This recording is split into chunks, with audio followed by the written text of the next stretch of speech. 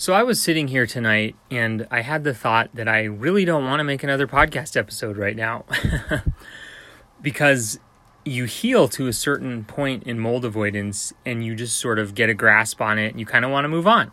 And that sort of happens to a lot of mold avoiders. That's one of the problems with mold avoidance is sometimes the new people don't get the right mentors because the experienced people kind of move on with their life, and I don't blame them.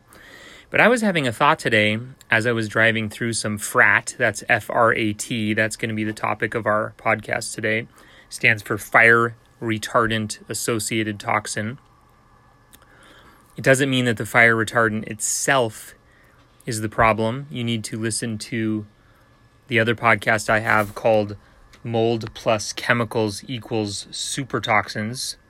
The fire retardant gets dropped on the forest and it changes the biome and does something to the mold and creates a super toxin, or it's debatable whether it's a super toxin. We'll get into that. But anyway, the thought that I had as I was driving through some FRAT is this is a really important topic.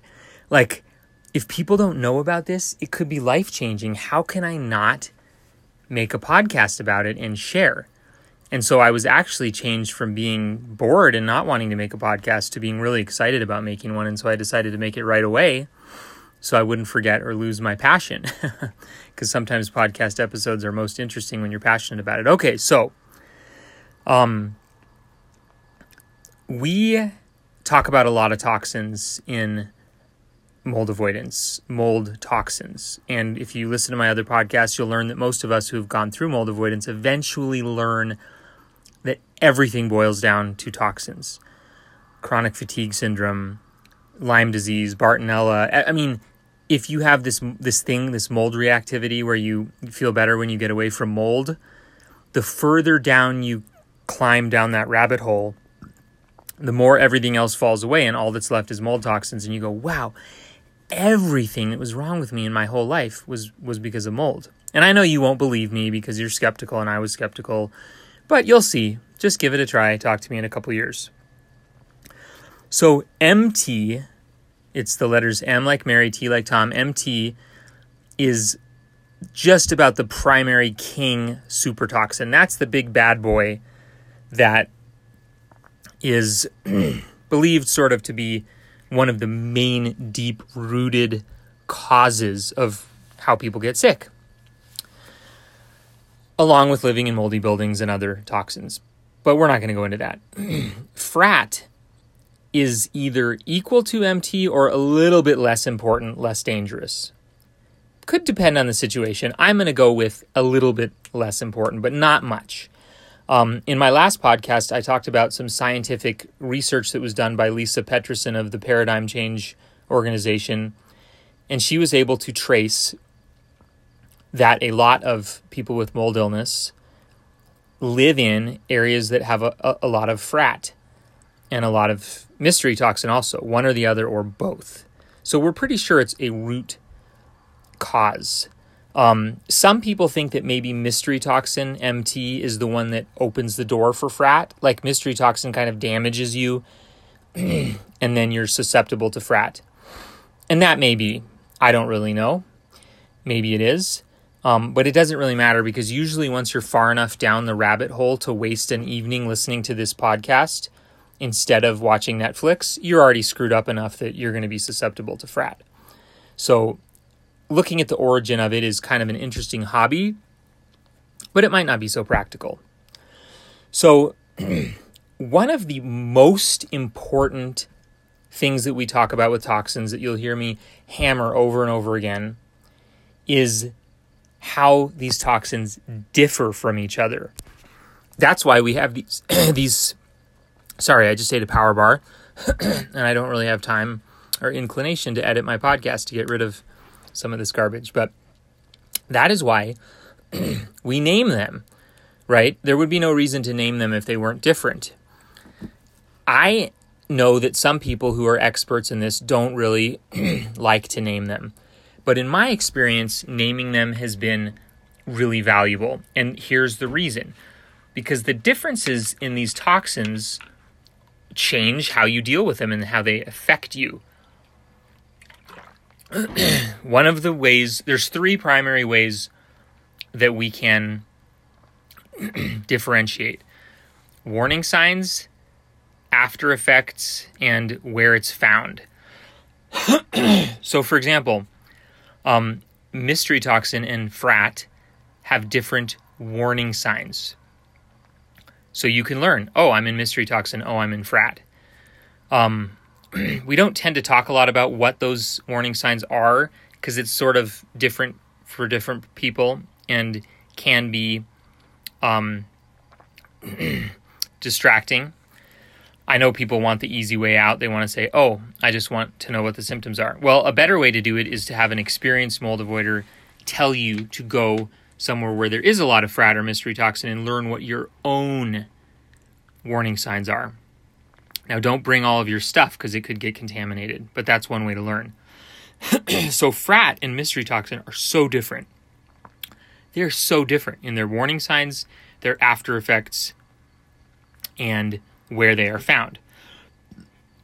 One of the crazy things about FRAT is that it is very widespread. So if it's a problem for you, it can be 50, 100, 150 miles wide. You may not believe that.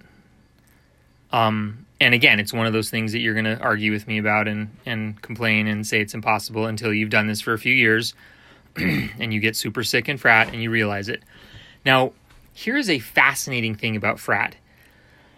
And this is one of the things that drove me to make this podcast and why I think this is so important.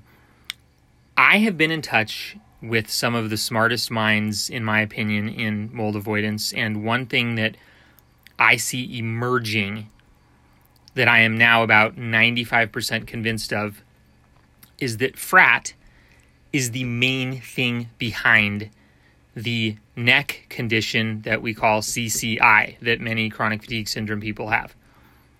And that, so for those of you who don't know, that stands for, sorry, I'm just having a hard time swallowing this power bar. It's in my throat. Craniocervical instability, CCI. It's a condition where the ligaments in the neck kind of get wobbly and unstable, and it leads to a whole bunch of bad things happening in the brainstem that can cause paralysis and really bad things. And a lot of these mold avoiders and chronic fatigue syndrome patients end up going on,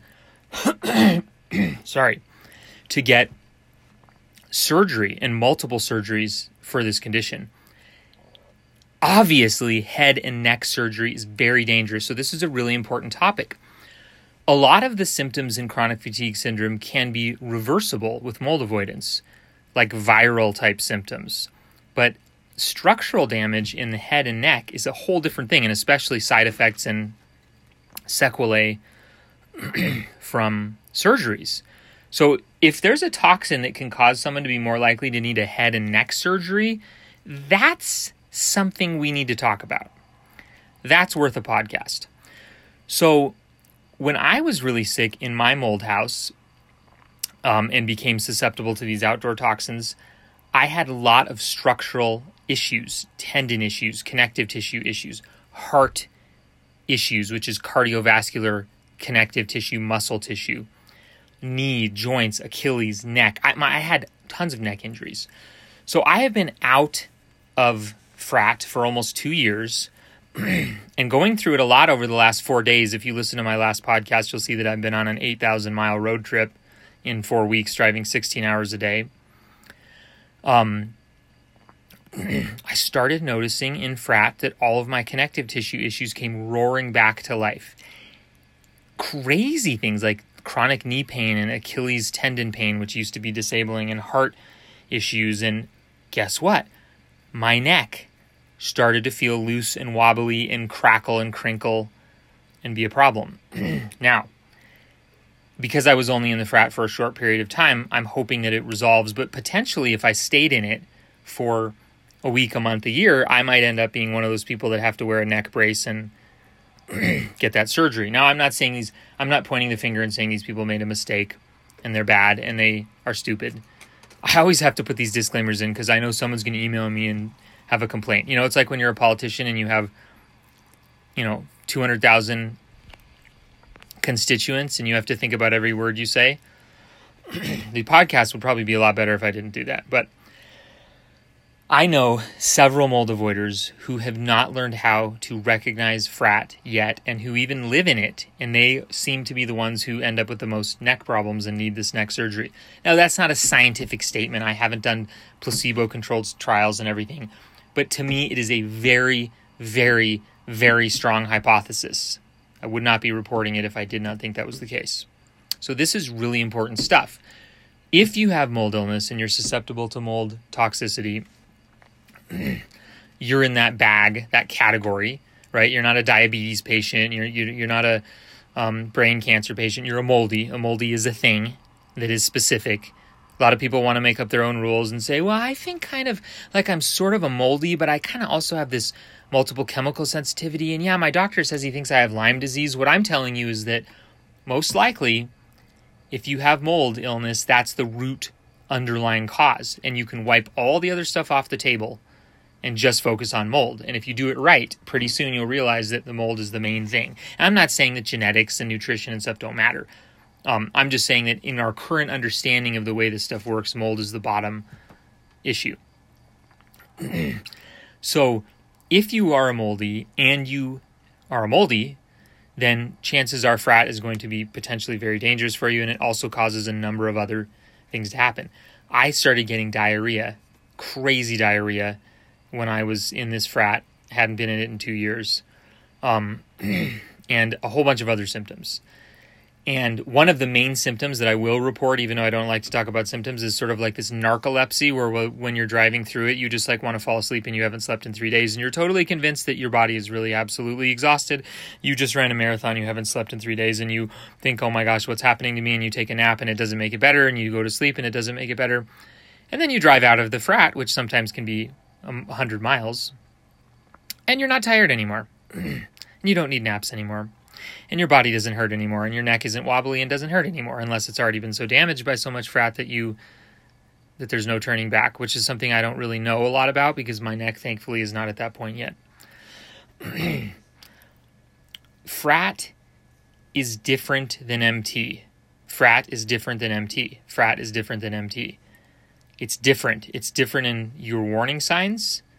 It'll be different in the consequences and the after effects, and it's different because it's usually more widespread. There can be some areas where mystery toxin is very widespread, like San Diego, where it's just so much mystery toxin that you can find it for 100 miles. But in general, mystery toxin isn't like that, and in general, FRAT is like that.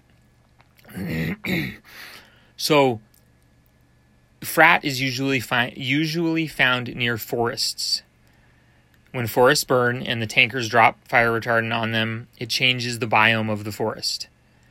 And that's what causes FRAT. Now, people are going to be tempted to say, well, Brian, but why aren't you talking about, drinking water out of lead pipes? That's important too. Or Brian, why aren't you talking about vaccines? Like, come on. Why? Again, listen to what I'm saying. For people who have mold illness and go through the process of doing mold avoidance and get 2, 3, 4, 5 years into it, they realize that there are not 3, 5, 10, 15, 20 things that are the problem. There's just a couple. And if you avoid them, you become a lot more like a normal person. And yes, normal people do like to eat organic. Sure, that's great. But it's not the cause of mold illness. It's not the cause of your chronic health issues. It's not the cause of your debilitation. It's not the reason you can't go to work. It's not the reason you can't get out of bed. It's not the reason you can't talk to your kids because you can't remember their names. It's not the reason you can't tolerate foods and that if a drop of perfume hits you from 3 miles away, you go into anaphylactic shock. It's these super toxins. Why is it FRAT and that super toxin? Why is it not the chemicals that they use to repave a highway, like blacktop chemicals? I don't know. It just is. A lot of stuff in mold avoidance just is. And I'm not saying people shouldn't ask why, because of course it's good to have an inquisitive mind. But the people who seem to be the most successful are the ones who, yes, maybe they ask why, but mostly they focus on just following the rules and believing that it's been studied and experienced and it's not made up. I didn't do that my first year. I really wish I would have. So if you can find an experienced mold avoider who can send you to an area with a lot of FRAT, not really a little bit because you might miss it, but a lot of FRAT, and you pick up on it, now you will know what your warning signs of FRAT are. That's very important to know that. And then go ahead, hang out in it for a while. Go camping, stay in it. It might take you a while, like a year or two of mold avoidance, before you really feel what FRAT does to your body. Because early on in mold avoidance, the body's just kind of freaking out about everything. We call that intensification. It's when the body's freaking out about things that really don't even matter that much, like fresh clothing from Walmart, the plastic wrap on them or something. Does not matter. It's inconsequential. And I'm not saying you shouldn't avoid that stuff. The prevailing wisdom is that early in mold avoidance, you really should sort of listen to your reactions, and maybe that intensification is important, and your body really does need a break from all of that stuff. I don't really know. But later on in mold avoidance, your body gets very specific. And so later on you might be more able to perceive FRAT and the damage of FRAT. And in my last podcast, I talked about how my reactivity to all of that little stuff decreased a lot over the last year, but my reactivity to FRAT and MT actually increased or became more defined, more stark. And I don't think that's a bad thing. It's the body finally waking up and telling you, dude or dudette, this is the stuff. That's the problem. Now that we've had a year or two to heal, now that we've had a year or two to do clean house and heal, these are the reasons you were sick, FRAT and MT. Don't do it again. Don't go there. It's like, imagine if you had never seen a dog before and you went into a pet store and all the dogs were barking and growling at you. Maybe you would be scared of all dogs because you'd never seen a dog and you're like, oh my gosh, they all have teeth. They're slobbering, they're barking, they're throwing themselves at the cage. Like, I'm scared of all dogs. But if you hung out with dogs for like 6 months or something, you would learn which dogs are harmful. Like, you'd see like gosh, I'm so bad with dog names. You'd see the lab and the golden retriever, and you'd be like, I'm not scared of those guys anymore because they didn't hurt me. They just kind of want to play. But then you see a pit bull, and sorry, pit bull lovers, I've been attacked by pit bulls. I don't like pit bulls. I think they should be illegal. They're dangerous. They lock their jaws, and they will shake back and forth if they've decided they don't like you until they tear you to pieces. I hate pit bulls. I don't hate the actual dog. Like, if I saw a pit bull on the road that was lost and needed to go home, I would help him go home. Like, I don't hate, like, the physical dog. You know what I mean? Like, I would rescue a pit bull and, like, feed it. Like, I'm not, like, a cruel person. But, like, I hate the breed. Like, I don't think they should be... I shouldn't say I hate it. They shouldn't be domestic animals. Because if they change their mind about you, which they can and do sometimes, they're extremely dangerous. They can kill adult men and rip your legs to shreds. Actually, after I got bit by these 2 pit bulls, which was miraculous that I got out of it, I researched pit bulls a lot and even got like on this 6-hour YouTube binge where I was watching pit bull attacks. And there was one pit bull attack where this pit bull decided that it wanted to attack this guy, and it locked its jaw on his arm bone, the bone in his arm. And by the time the police got there, this guy's bone looked like a McDonald's McChicken nugget, like just blood and tendons hanging out. And the cops shot the dog like 5 times. And as the dog was dying its last breath, sorry if this is gruesome, but I think it's an appropriate analogy. As the dog was dying in its last breath, the dog was still shaking back and forth, ripping this guy's arm to shreds. Like, it wasn't until every bit of life had left the pit bull that it stopped shredding this guy's arm. So if you've never met dogs, you are going to want to know the difference between breeds. And that's actually a really good analogy for intensification. Intensification is like in the first 2, 3, 4 years. I'm sorry, that's too long. First 3 to 6 to 9 to 18 months of mold avoidance. For me, it was about 2 years of mold avoidance. It's like you're in a pet store and you're seeing dogs for the first time and your body doesn't really know which ones are important. Is it diesel fumes that are important? Is it this? Is it that? Should I do my laundry? What about this? Should I wash my sleeping bag? I feel a little HT on my shoe. Like, do I need to throw away my shoes? Is this bad?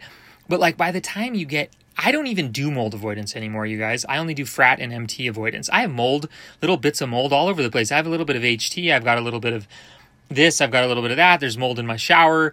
Like, your body eventually tells you which dogs are dangerous. it tells you, it says, hey, that pit bull over there, that pit bull, if he changes his mind about you, he's dangerous. And that's a great analogy if you guys can remember that. And so FRAT is one of the pit bulls.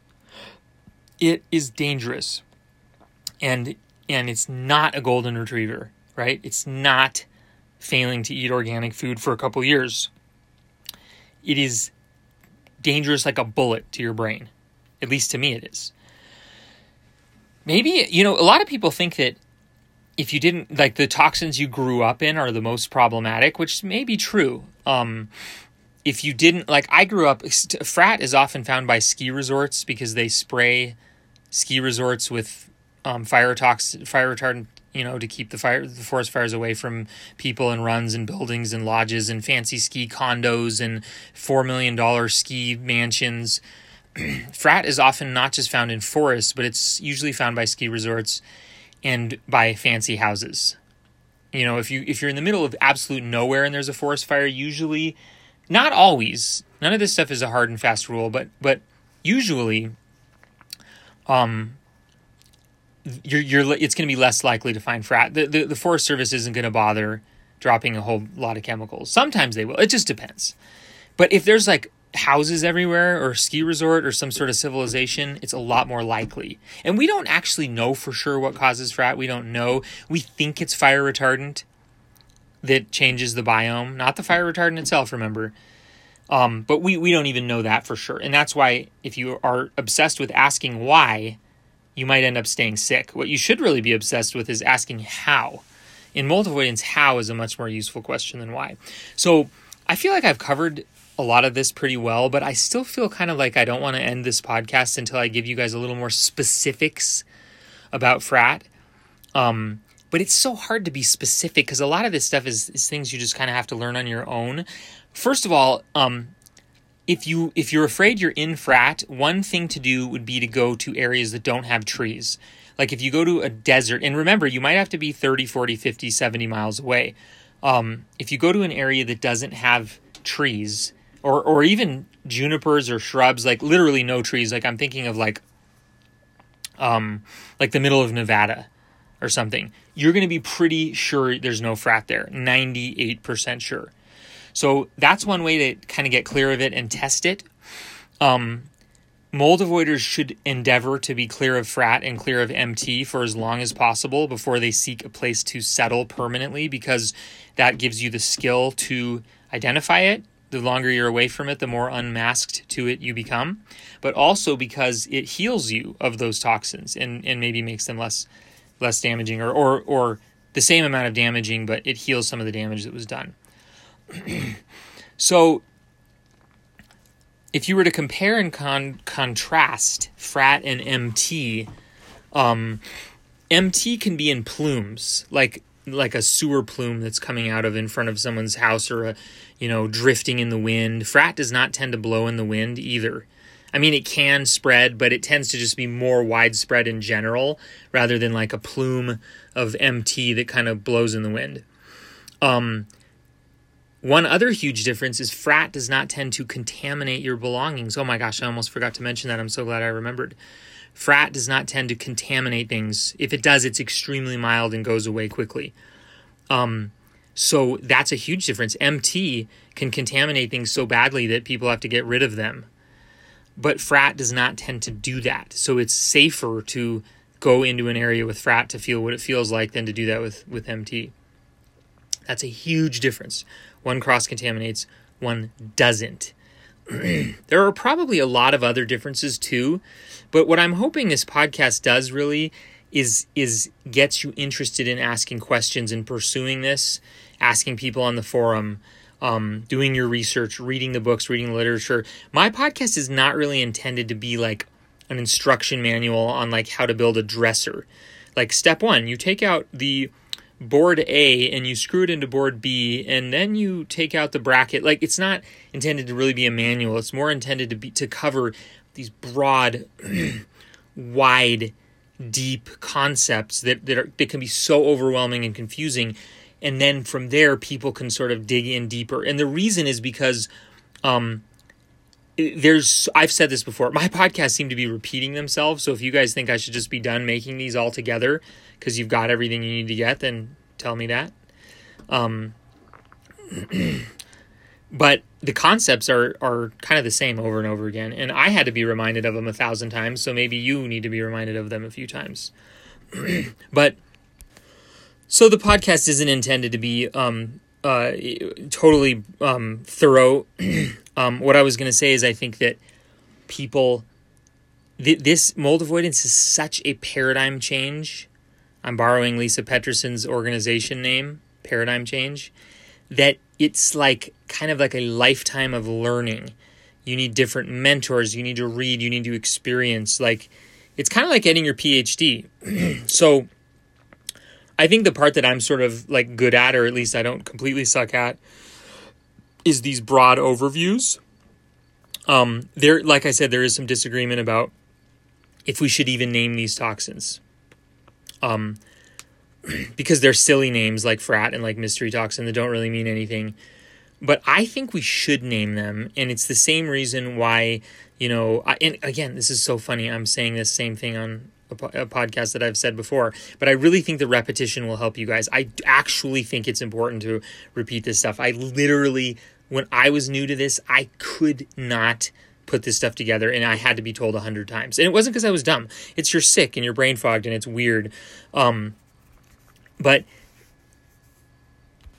I've said this before, that even if you're a caveman and you don't have any science or you don't know anything, and you get bit by a tiger one day and your wife drowns the next day in the water, you might name those things. You might not call it drowning and tiger, and you might not know what lungs are, and you might not know what heartbeat is, but water, drowning, bad, tiger bite, bad, in whatever language you use. Mushka, blaska, boo. Like, that's what we're saying when we say mystery toxin and FRAT. We're saying we're probably 50 years or 20 years or 10 years ahead of science understanding this. Just like the caveman is ahead of his science understanding why drowning occurs. But that doesn't mean it isn't dangerous, and naming it helps us sort of warn our other caveman friends. Hey, John, watch out for drowning, right? Like, and we are caveman in the sense that we're primitive in the timeline of science understanding this stuff.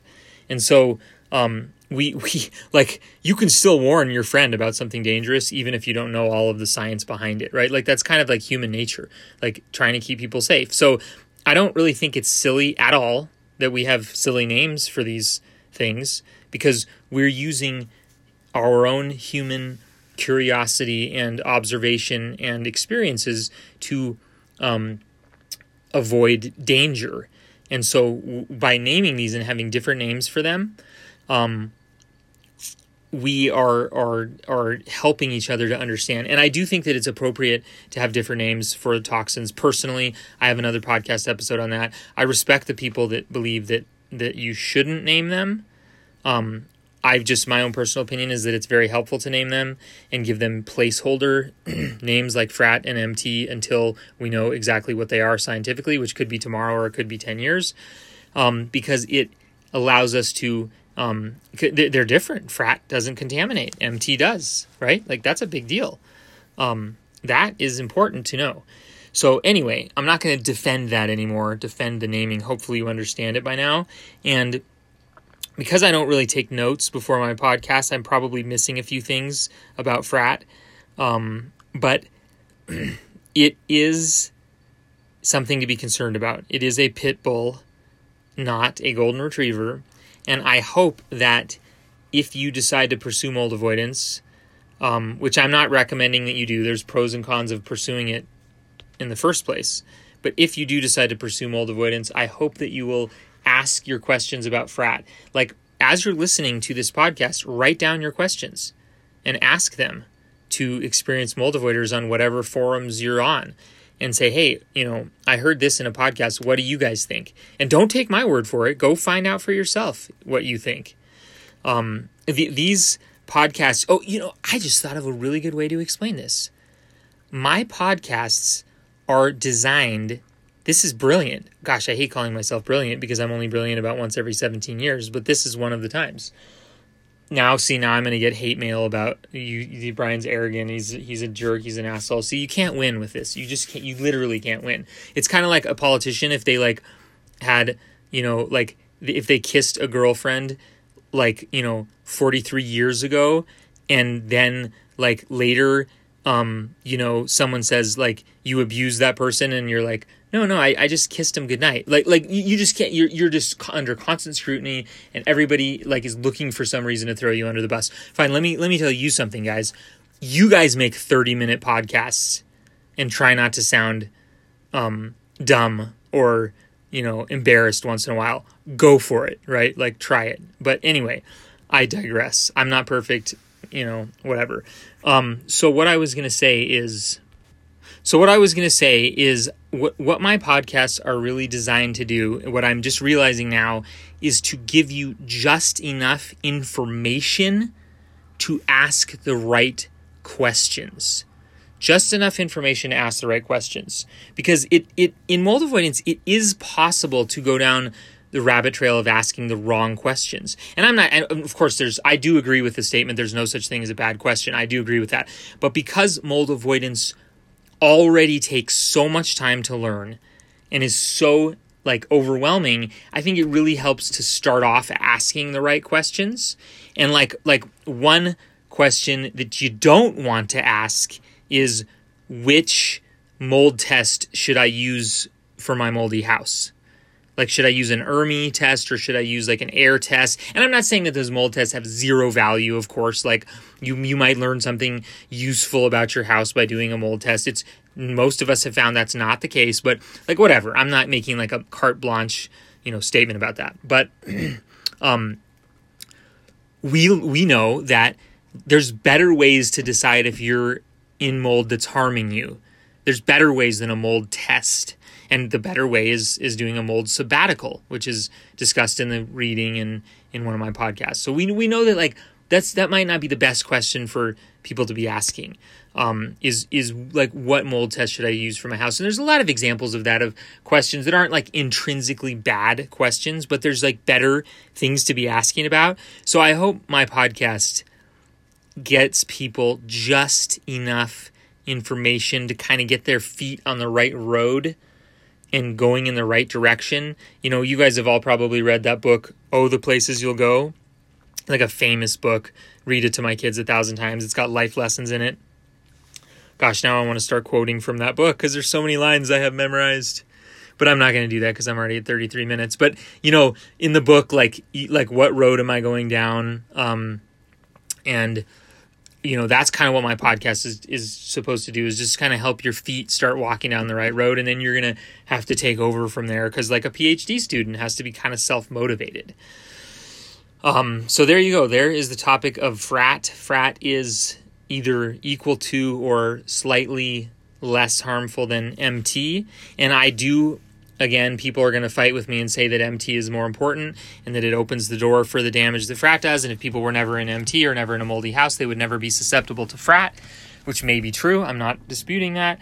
But once you are down the rabbit hole far enough, it doesn't really matter. It's like someone with 15 gunshot wounds, saying which bullet hit me first. Like, does it matter? Has a doctor ever asked what bullet hit me first? No, they don't. They never ask that. Maybe an FBI investigator will want to know to try to track down the bad guy. But like if you're in the OR, the hospital room, they don't care what bullet hit you first. They just want to know, like, what do I need to do surgery? Do we need to like give you IV fluids? Like, what's going on? Most people who are doing mold avoidance are kind of at that point where they need like surgery and IV fluids. They don't really need to be asking like, well, wait a minute, did this come first or did that come first? So hope this has been helpful for you guys. My podcasts are kind of a rambling style. When I feel kind of passionate and I have some insight on a topic, I like to make a podcast. So, a number of disclaimers for this podcast. First of all, this is not a thorough discussion of FRAT. I don't want people to give me hate mail and say, well, you missed this, so your podcast is worthless. Okay, fine. Then you go make a podcast. You're welcome to. But it's an overview of FRAT, and kind of to whet your appetite. There are good resources on FRAT. And also, I don't want to overcomplicate this for you guys either, because like you don't have to become like a frat expert to avoid it. You don't have to like obsess about knowing everything about it and getting all the answers. And like, that's kind of also the wrong question to ask. Like, how do I learn every little thing? This is really important, guys. Mold avoidance is a learn by doing. You have to get your body into different locations to test and see how you react. I have a friend who's started mold avoidance and isn't doing very well in his location, and he's asking all these deep questions, and because it's in our human nature, right? We like want to sit on our couch with our phone and ask questions and like analyze. But like, that's not how mold avoidance works. You don't get to stay in the comfort of and safety of your home or your comfort zone or your location. It's called the locations effect. Mold avoidance is all about changing your location. Your body has to move to different areas to feel what good is and what bad is. And oftentimes you have to do that over and over again to say, was I right about that? Or this place changed because the weather changed or the season changed. There's so many, and it makes it very hard. It makes it very hard. And that's why I don't always recommend that everyone on planet Earth do mold avoidance, because it is very hard, but it also can be very miraculous. It's hard, but it can be miraculous. So you decide if it's worth it. I'm not going to decide for you. Oh, that reminds me of one quick little note. That's another difference between FRAT and MT. I have noticed that FRAT flares up more in the summer, and MT seems to flare up more in the winter. We call it the November effect. So that's a whole different topic, right? Or that's a whole different difference between the two. FRAT tends to flare up more in the summer, in my experience. I'm not saying everybody would agree. And MT tends to be more of a winter toxin in a lot of places. Of course, MT can also be a summer toxin because the sun can burn up all of the MT on the ground that came out from, mold plumes and make it volatile and create MT mini plumes and gases that blow all over the place. Eric called it a sunny day slam, where the sun burst the spores of MT on the ground and all the mycotoxins inside gets released. So there's a lot of nuance to this. And that's why you have to become the expert, because the conditions change and your body changes, and you have to change your understanding and follow the breadcrumbs. You can't just get it handed out to you and handed over to you. And it's hard. It's not easy. That's why I tell people, if you can get better and get your health back without doing mold avoidance, more power to you. Like, I'm not saying that someone who's healed and recovered should do mold avoidance. Like, most people who do this, like, they're on their deathbed and they like had no other choice and they're grateful for it. Like, mold avoidance is a hard challenge. I don't think it's easy, but it sure is better than having no control over my declining health, no control over my debilitation. I would rather have some control and know what's going on. And you may not want to do that. So we're hitting 40 minutes here. So my last little disclaimers here. This is not a thorough treatment of the topic of FRAT. This is also my opinion and my experience. And if other experienced avoiders disagree, I respect their opinion and their experience. And I do not believe that mine is the end-all be-all. This podcast is to express my own individual personal experience with this stuff. And also the normal one, I'm not a doctor. I am a recovering mold illness patient and a journalist. So if you have medical questions, please consult a doctor. Thanks, guys.